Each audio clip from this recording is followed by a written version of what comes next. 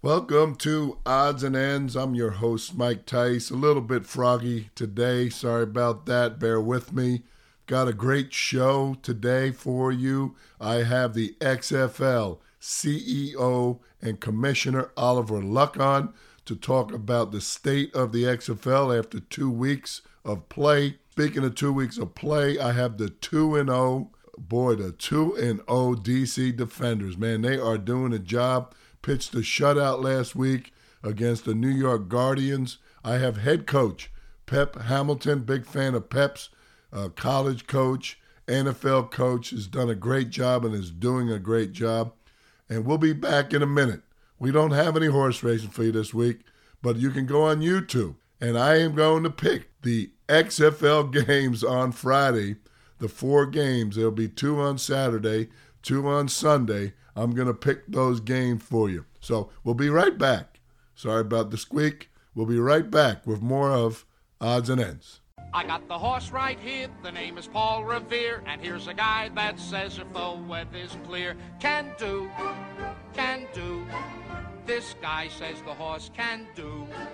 If he says the horse can do. Well, welcome back to Odds and Ends, and I am very, very fortunate to have the CEO and Commissioner of the XFL, which is off to a great start after 2 weeks, Oliver Luck. Oliver, thanks for taking time out to come on the podcast. My pleasure, Mike. Thanks for having me. Yeah. Well, you went out, you put this thing together, you hired some excellent coaches. You have 3 coaches in the mix, Jim Zorn, friend of mine, Mark Trestman, June Jones, all with head coaching experience in the National Football League. Of course, you went out and hired Bob Stoops, great college coach. Winston Moss, coaching in L.A., has had a great career in the National Football League. Jonathan Hayes, whose brother Jay worked for me actually, when I was the head coach of the Vikings. St. Louis is off to a pretty good start, too. And then Pep Hamilton, who I am really a big fan of and will be on the podcast this afternoon. I mean, what a great job, Oliver, going out there and getting some good talent to be head coaches. Well, thank you. I appreciate it. Don't forget Kevin Gilbride, another former NFL head coach, of course, but better known as the OC, for the Giants when they won those Super Bowls with Eli. But it's a really interesting bunch, Mike. I wanted to get a couple of guys, that had significant college experience, like Bob and Pep, who's been at a bunch of different, college institutions. And I wanted to get, obviously, enough NFL guys that were both, great players, like guys like Winston and Jonathan Hayes, but also Jim Zorn, but also guys who had coached at a very high level. So it's an interesting bunch. They're competitive as all get out, as you'd suspect. And, so far so good. We got 2 teams that are 2-0, 4 teams 1-1, and 2 teams that are 0-2. But what's impressed me is the parity across the league. We've only really had one blowout game, and that was, when DC hosted New York week 2 and just knocked the socks off. But other than that, these games have all been, one-score games going into the fourth quarter, and that's entertaining for fans, entertaining for the players as well, of course. Well, yeah, and I find myself and my wife Diane, we found ourselves over the first 2 weekends checking out the games, maybe not in its entirety, but we were able to see, and we followed Seattle, the Dragons, with my friend Jim Zorn. But I think there's some exciting things to talk about with the XFL, and I'd like to talk about 2 of those things right now, and those are 2 of the rules changes that you guys experiment with on special teams. The kickoffs, trying to eliminate those really severe collisions that have hampered the National Football League. You guys are starting the kicker on the 30-yard line.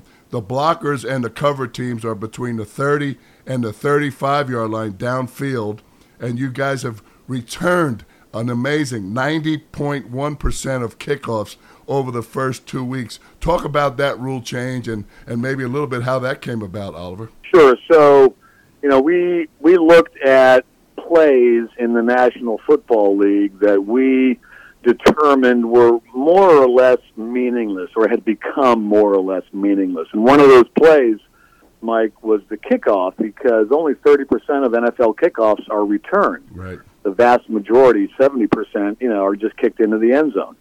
And that's sort of a nothing play, right? Nobody wants to pay a lot of money to watch your kicker kick the ball into the end zone, right, for a touchback.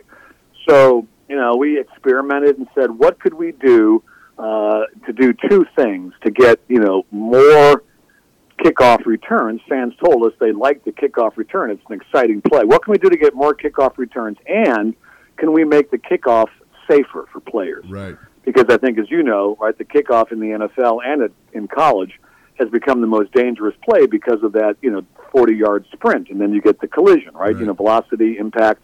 I wasn't a physics major at West Virginia, but, I know enough to know that if you eliminate that 40-yard sprint, it's going to be a safer play. So we experimented with a number of different things, and this is the key. We looked at hundreds of NFL kickoffs, and we stopped the tape when the kick returner, either caught the ball or the ball, in the air across the goal line. Right. And guess where the players were? 5 to 8 yards. The kickoff. Yeah, exactly. Kickoff cover team at the 35, kickoff return at the 30. That's more or less where those guys were. Literally on hundreds of kickoffs. We just stopped the clock and look, that's where they were. So, we experimented with it. We worked with a bunch of JUCOs. This goes back like over a year. Worked with a bunch of junior colleges in December of 2018. Worked with a bunch of, semi-pro leagues, throughout 19. And then once we got our guys drafted in the league, started to work with them on this. And, as you mentioned, we've had over 90% kickoff returns. Right. The average starting point, I think, is like at the 31-yard line now or something. And that's going to increase a little bit. We haven't had anybody break one yet, but that'll happen, at some point. Yeah. So I'm certainly happy. Everybody seems to be happy with that play. And we haven't had one concussion at this point. Now, it's not to say we won't have one, going forward. We only had 2 weeks of play, but it seems like the safety factor is working as we anticipated, and the fact that we've got 90% kickoff return. So that play is exciting again, right? It's not a play you'll get up and, go get a beer from the fridge, right? Because you know it's going to end up getting kicked out of the end zone. No, that was the rationale behind that. I think it's a great rationale. And like you said, 90.1 kickoff return percentage, 34.1 to be exact for the NFL in 2019. And then you guys did something really cool on the punts. Between the 40s, what you guys are calling the go zone, if you kick the ball in the end zone or punt it, in the end zone or punt it out of bounds, you're now penalized and you get the ball, the opposing team gets the ball on the 35-yard line. I think that is really cool. 63.4% of punt returns in the first 2 weeks of the XFL as 2019, the NFL only 36.2%. That is a really cool rule. I like that one the best. That's really good. So we wanted to do really two things. One, we wanted to disincentivize the punt when you're between the 40s. We called it the go zone, right. And, disincentivize the punt means incentivizing going forward on fourth down. And we've had, now enough of a sample size to at least get a trend that coaches are going forward on fourth down more than they're punting. Because unless you've got a great punter that can literally drop the ball at the 2-yard line, if the ball goes out of bounds or in the end zone, you're being punished. So that's the one thing. The second thing we did on the punt, when you do punt, we said, let's try to get more punt returns. So instead of allowing the gunners to leave when the ball is snapped, right. we're holding the gunners until the kick is made, right? Until contact is made by the punter with the ball, all right? So that saves about 2 seconds, and that allows the punt returner that extra 2 seconds or so, about 15 yards, to field the punt and to make a move to, try for a punt return. So I think we've had, as you mentioned, like over 60% of our punts were returned. That's awesome. I think that number will start to go up as coaches understand this better. So we said, okay, let's disincentivize the punt, but where we do punt, let's try to get punt returns. I feel like I'm writing the tax code. Yeah, right. How the government's put tax codes in to incentivize certain behavior or disincentivize other behavior. That's all we're doing, right?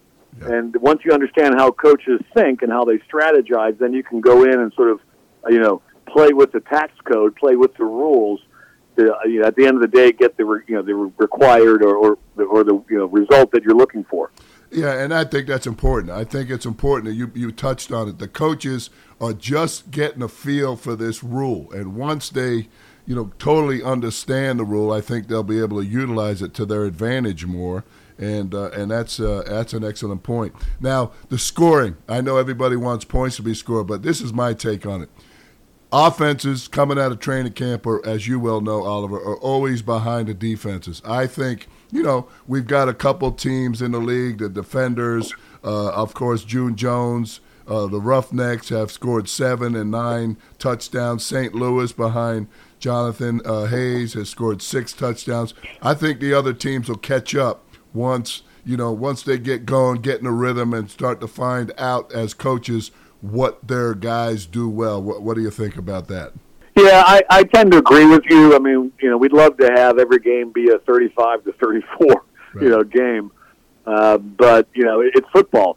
And, the defenses are pretty darn good. We got good defensive coordinators. We don't have any blitz restrictions. A lot of leagues in the past that just got started had blitz restrictions. You can only send 5, or you can only send guys from the, within the tackle box, all that sort of stuff. We said, no, let's play real football. So, no restrictions on what a defense can do. And it does take a little bit of time, for the offenses to begin to gel.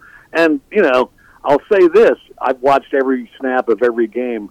There's pretty damn good tackling in the XFL. Mm-hmm. I've been impressed by, the tackling that defensive backs, linebackers have done.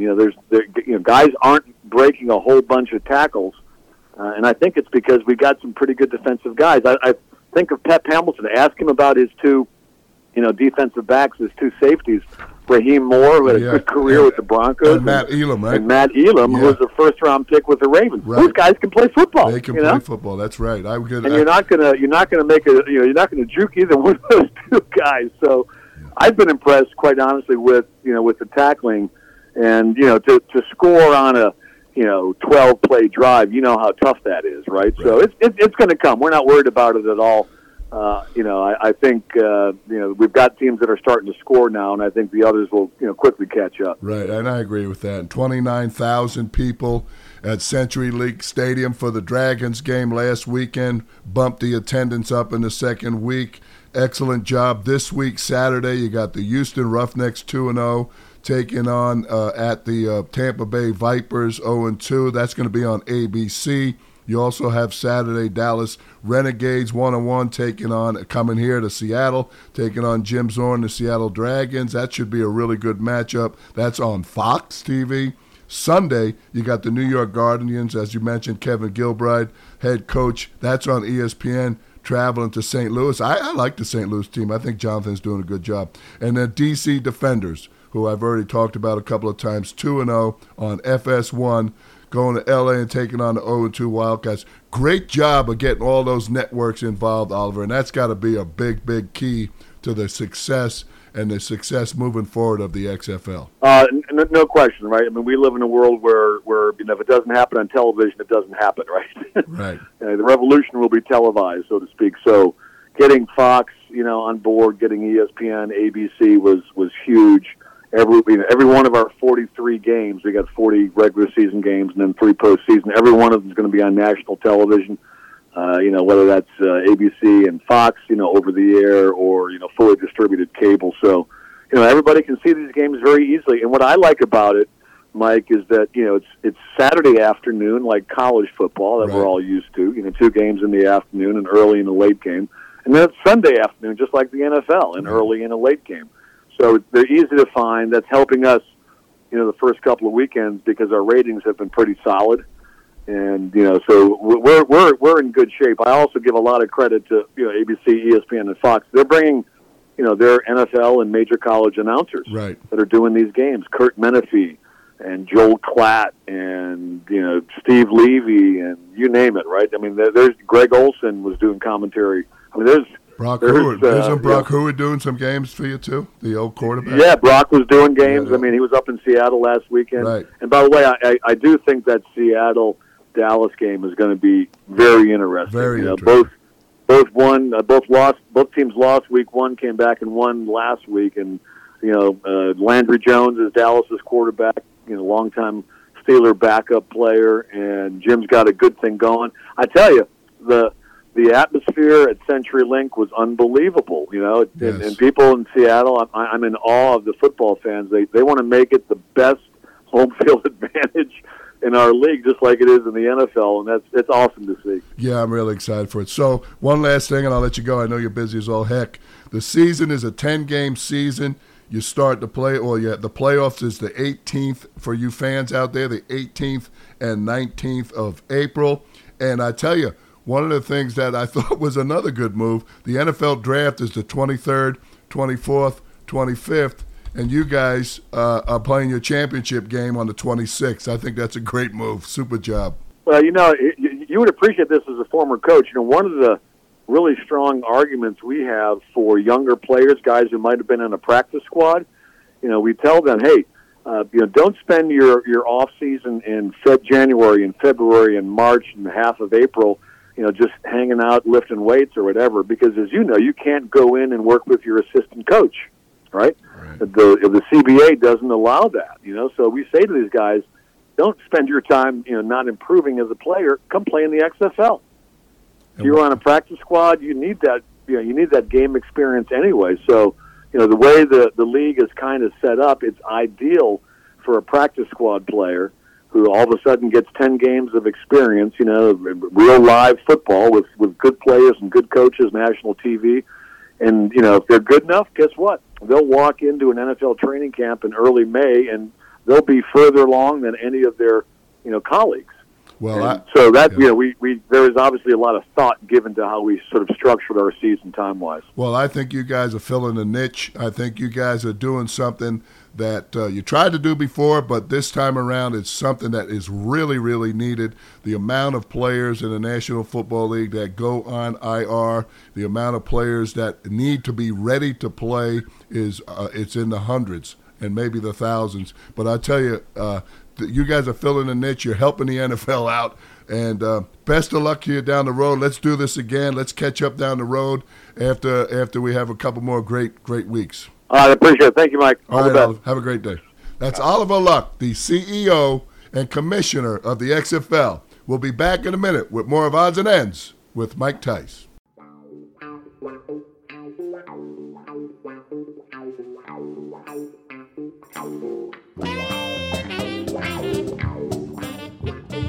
Well, welcome back to Odds and Ends with Mike Tice, and I'm fortunate to have my next guest on. I am a big fan of the XFL head coach and, of course, general manager of the DC Defenders, the 2-0 DC Defenders, Pep Hamilton. Pep, thanks for taking time out. How's it going, man? Oh, it's going great, Coach. Going great. Appreciate the kind words, and we're just prepping for our next opponent. Another tough, hard-fought football game ahead for us, and looking to find a way to score one more point than the opponent on Sunday. Well, you got to make a road trip, right? So that's going to be different, and you got to go all the way out to California. But before we do that, I want to give a little background for my fans and for your fans out there.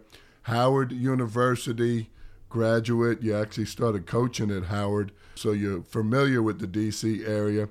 2 stints, God bless you, 2 stints with Jim Harbaugh, one at Stanford and one at Michigan. The last at Michigan, you were assistant head coach, pass game coordinator, of course, in the NFL with the Bears and Indianapolis Colts. You're 2-0 right now. You're +4 in the TD ratio that they put out, the XFL puts out. 7 TDs for you guys. The only one who scored more TDs in the XFL after 2 weeks are the Houston Roughnecks. And like you said, you're going to L.A. You got good prep going on. It's Wednesday. Is the week starting out well for you guys? It is, Coach. It is. Really just work on reinforcing our fundamentals and technique and getting ourselves ready to go out and, as I mentioned, compete against a really good L.A. football team. Well, boy, your quarterback, Cardell Jones from Ohio State, he's done a really nice job the first couple of weeks. Tell us a little bit about his play and how he's improved since training camp started. Well, Cardell is well documented how well he adapts and overcomes all situations with regards to having a chance to play quarterback, and I guess what I'm saying is the only thing that's been missing in his career is just opportunities to play. Right. He's progressively improved and gotten better, practice daily, and of course having the opportunity to go out and compete in games. He's done well. He's 13-0 in his career as a starter since he's been out of high school. I think the sky's the limit with Cardell. He has no talent restrictions or limitations. He can do anything that you need him to do with football. And he's surprisingly athletic for a guy that's 6'5", 255 pounds. So he's been great. He's a big dude. He reminds me a little bit of Dante Culpepper when I had Dante. Big man, too. Actually, Dante was 265, about 6'4", big, strong, athletic, tough to bring down, really good with the football, smart with the football. Similar type quarterbacks. Are you familiar with Dante's play at all? And would you say that's a good comparison? Would you say that's a good comparison, Pep? Yeah, I would say it is. I think Dante was probably a little better running than him credit for. He could really pull that ball down and be a force. Dante was a tight end, body playing quarterback. Yep.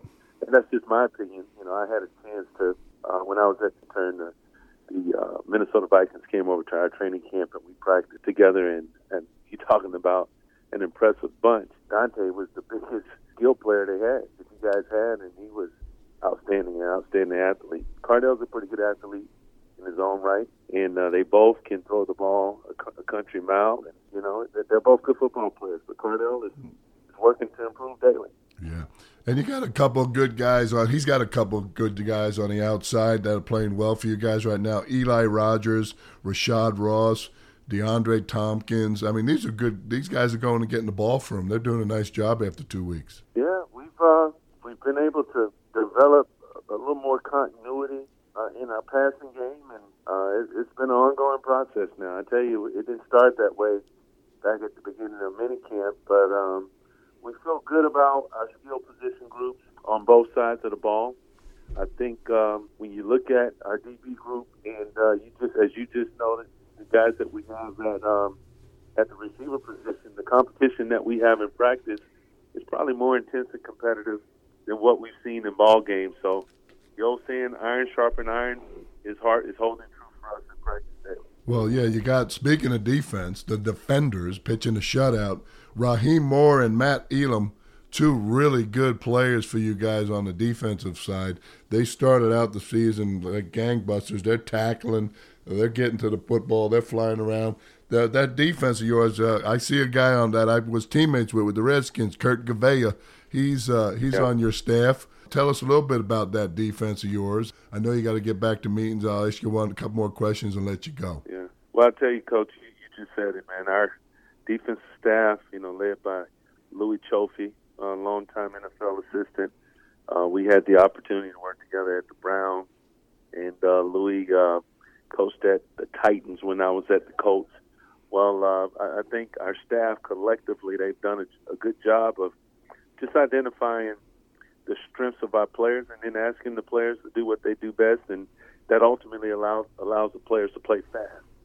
Kurt Gavea brings a mentality to our linebacker group that is ferocious, see ball, get ball, tenacious, tough, and that shows in how they play on game day as well. So I'm excited about the prospects of our defense. I think we have a pretty formidable group that will have continued success, and they'll be disruptive for teams in our league. Yeah, I agree with that, and I've been able to watch a couple of games. I watched that butt kicking you gave Seattle Dragons the first week, and my good friend Jim Zorn, and was able to watch that game in its entirety. You guys, I said to my wife Diane, I think the defenders are going to need to be reckoned with. Well, you got one other guy in that staff I want you to say hi for me that I worked with the Falcons, and that's Chris Selfo. God bless you. God bless you. And you know what I mean. Take care of my man Chris. He's doing a great job for you, run game coordinator, tight ends coach. Best of luck out in L.A. this weekend. Get to 3-0, and let's talk again down the road, huh, Coach? Awesome, Coach. Thanks, man. Go Defenders. All right, man. Go get it, Pep. All right. Thank you. Thank you. That was Pep Hamilton. Pep Hamilton, the head coach of the 2-0 D.C. Defenders. Well, that's it for this week's episode of Odds and Ends with Mike Tice. No horse racing to talk about this week. There are no 3-year-old races with Derby implications. Don't forget you can tweet us at Odds and Ends Pod. That's ODDS, the letter N, ENDS Pod. You can reach out to us by email at oddsandendspod@gmail.com. I hope all your teams are winning teams. I hope all your picks are winning picks. And don't forget, I'd rather have a short price than a long face.